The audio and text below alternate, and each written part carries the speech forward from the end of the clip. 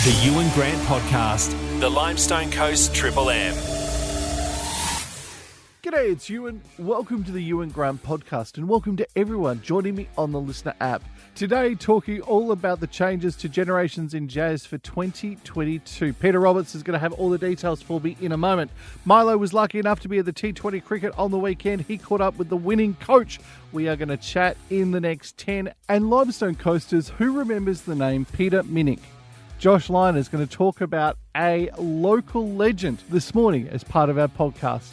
Let's get things underway. Talking Generations in Jazz. Peter Roberts is on the line. Pete, g'day. Good morning, Ewan. Good morning, listeners. Now, Peter, improvised hybrid format for Generations in Jazz 2022. What does that mean? Well, that's a good question. I think the improvisation came from James himself, which was a good word. But unfortunately, this year we've had to make a decision to change the actual format of the event. Clearly, it's an event that has a lot of different aspects to it with respect to the students coming to Mount Gambier. I think the last event was only 6,000 of them. And there's also school programs involved, the music programs, and then also the impact it has on Mount Gambier. So we've had to make a whole lot of different changes to the event this year. Some are obviously very disappointing, but there's also some positives out of it too. So, Peter, what are we going to see for 2022 when it comes to Generations in Jazz? Okay, what's going to happen? The event has actually been cancelled as normal in Mount Gambier. The students will not come to Mount Gambier to compete. What they will do, they will send in their pieces by recordings, and that will be played. And then because we've done that, we've been able to extend it out about another 6 weeks to allow the schools to have more time to practice their pieces. And therefore, we've gone out to the 16th of June, and we will have a live concert at the Sir Robert Helpman. There's a lot of reason why we're going there. Obviously, it's a great venue, but secondly, we have got the recording capacity to be able to live stream out to the students. And we're hoping that a lot of the schools will actually have an event at their own schools. Watch their pieces being played, obviously adjudicators giving the results, and then also we're going to have a live concert with James Morrison and a whole lot of artists which have already booked. So it's basically the event will not happen as normal in Mount Gambier on the 8th of May. It will go out to June the 16th, and it will only be involved with probably the artists playing, James, and the finalists also will come to Mount Gambier. There's only a dozen of those that come, so we can obviously manage that. But there are some positives too, Ewan. So we're able to get Bob Mincer, John Clayton, who wrote the music for the schools. They will be able to adjudicate those particular divisions from America. These two guys are top American writers. And that's pretty exciting for the kids to know that their pieces are going to be adjudicated by those that wrote it. So, Peter, it's been great to talk to you this morning. Let's catch up in the lead up to June. I want to talk more about what we're going to see at the Sir Robert Helpman Theatre. Good luck with everything, because I'm sure there is a whole lot more planning that's going to go on behind the scenes before it happens. There's a lot of work behind the scenes, Ewan, and it is sad for Mount Gambier that people aren't for clubs, and the fact that there'll be 6,000 kids won't be coming. But at the end of the day, the event will survive. It'll go on for bigger and better things in the future, and that's what it's all about. Absolutely. Hey, Pete, thanks for joining us this morning, sir. My pleasure. All the best. Peter Roberts this morning talking Generations in Jazz and the changes that are going to take place for 2022. Now, T20 cricket took place on the weekend. Milo was there. Justin De Jong was the winning coach, and Milo and Justin got to chat. We're talking cricket, of course. It's Dyson Constructions, Big Bash 2020, Frew Park. Got to have a winner, got to have a loser. Victors are West Canberra, and they know all about this. 5th time they've done it, so that means they're heading to Warrnambool on Australia Day next year for a tip at the 20 grand prize. But the winning captain, congratulations, Justin De Jong. Thank you very much, Milo. Now, 1 for 1 for you. You slip in the breach and you're a winner. Yes, definitely. No, it's a good team here. We've had a lot of knowledge in that, so it's been pretty easy to captain the side. If I've got any issues, I just ask a bunch of them and they sing out, let me know, help me out. It's just good having everyone there behind my back. Now, West, obviously behind the 8 ball early when you batted, but you regrouped and You made that score. Penola got away to a flyer. You pulled them back. And young Kyle Chapman, 3 wickets. Yeah, definitely. Kyle probably started us off there. Really tightened the screws after the first few loose overs. And then we ended up getting them down to 125, which was great. And then with the bat, we knew we had a bit of a task to do. It could have went either way at the start, and we sort of stuck to our guns, stuck to our game plans, and worked out in the end. So lucky. You and Crudy got amongst it, and then the cream rose to the top. Sam Willis, and short of his 50, but a very, very worthy man of the match with his 2 wickets and those runs. Yes, definitely. Couldn't ask for much more. The death bowling at the end there was great.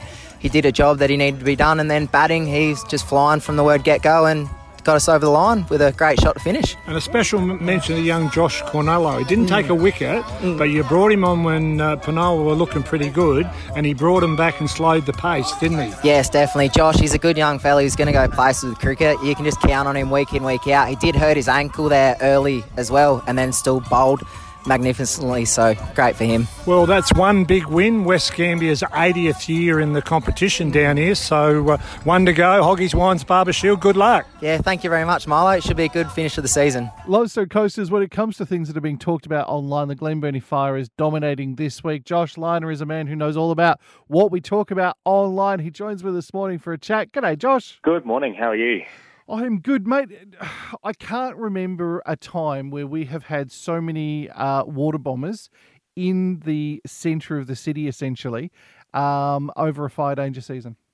Yeah, see, I mentioned this when we had the fire, a couple of fires a couple of weeks ago, and I just found it, shocking that the first time we see water bombers, first time I've ever seen water bombers in Mount Gambier, I thought it was crazy. And then a few days later, we've got the same, and then we've got it again. And we actually had an incident, I think it was last week, where someone mistakenly saw what they thought was smoke, and it wasn't, and water bombers were there in minutes scoping the place out, only to realise that there wasn't a fire. But this has all happened so much in the last few weeks. It's quite crazy to see.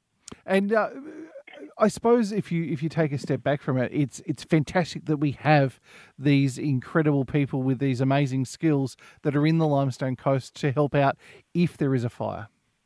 Yeah, absolutely. And we're seeing that reports are coming in, and within minutes you've got the water bombers there. And obviously they make a massive difference when it comes to fighting these larger fires, as well as having the guys on the ground dealing with it as well. It's incredible to see. And they were in action. We had 6 aircraft up yesterday afternoon with this fire out at Glenburnie.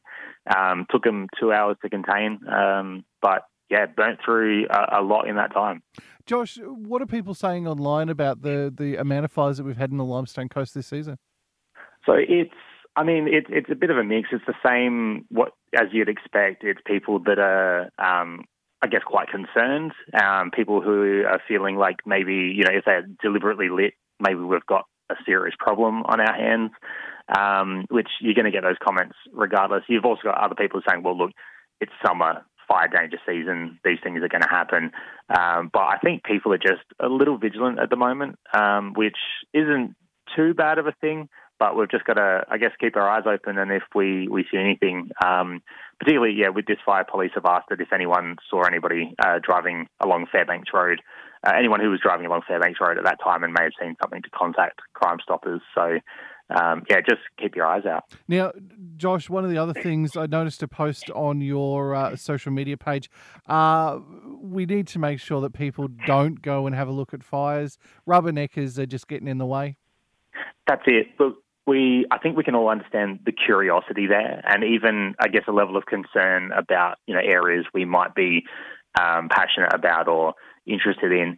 But I spoke to a resident in the area who said that having people constantly around has been highly distressing with this fire on Monday. So this one person said that there was somebody blocking the entry point to their property. They had people driving up and down their driveway. They had people even walking through their paddocks just to get a better look at the fire and the damage that had been done. And I guess for some people, they just say, oh yeah, fire, burnt some grass, that's fine. To these people, they've just had to, watch as they fear that they could have lost assets, or they have lost assets. And animals that have been affected by this fire, and it's pretty distressing sort of stuff. This person described the day as being very exhausting and emotional, and just said they were very disappointed with everyone just getting in the way. I think we could learn a lot from the last few weeks in that just keep your distance. If you can see it from a distance, you want to get your curiosity fix, fine. If you can't do that, go home. Now, Josh, on Brighter News, you put a post up on social media over the last couple of days about a bloke that I have never heard of in the Limestone Coast. And it is amazing to see that so many people remember this Limestone Coast local for the great bloke that he was. Yeah, so this is a guy named Peter Minnick, and there was a name that I heard a bit growing up because my dad, obviously from this area, these are the sort of people that he'd talk about, and he was always seen as a bit of a local legend. And I think you can tell by the response of the post that I put up over the weekend that that's definitely true. So Peter Minnick died 40 years ago.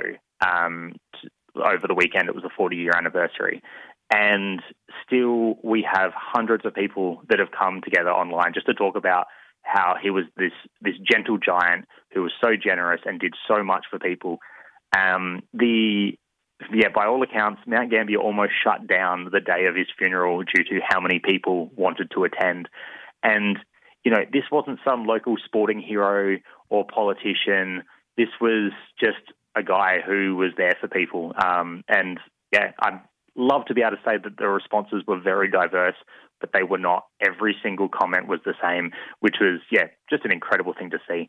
So if you've ever been in the Cave Gardens, there is a nice picnic bench there. There's a plaque in the middle of it with his name on it. It's nice that that's still standing and after all these years. Josh, it's great to hear these sorts of stories, and great that you are showcasing them as part of your Facebook page. Mate, as always, it's great to talk Limestone Coast issues with you. We'll catch up next week. Sounds good. That's it for today's podcast. I'll be back Friday morning with everything Limestone Coast.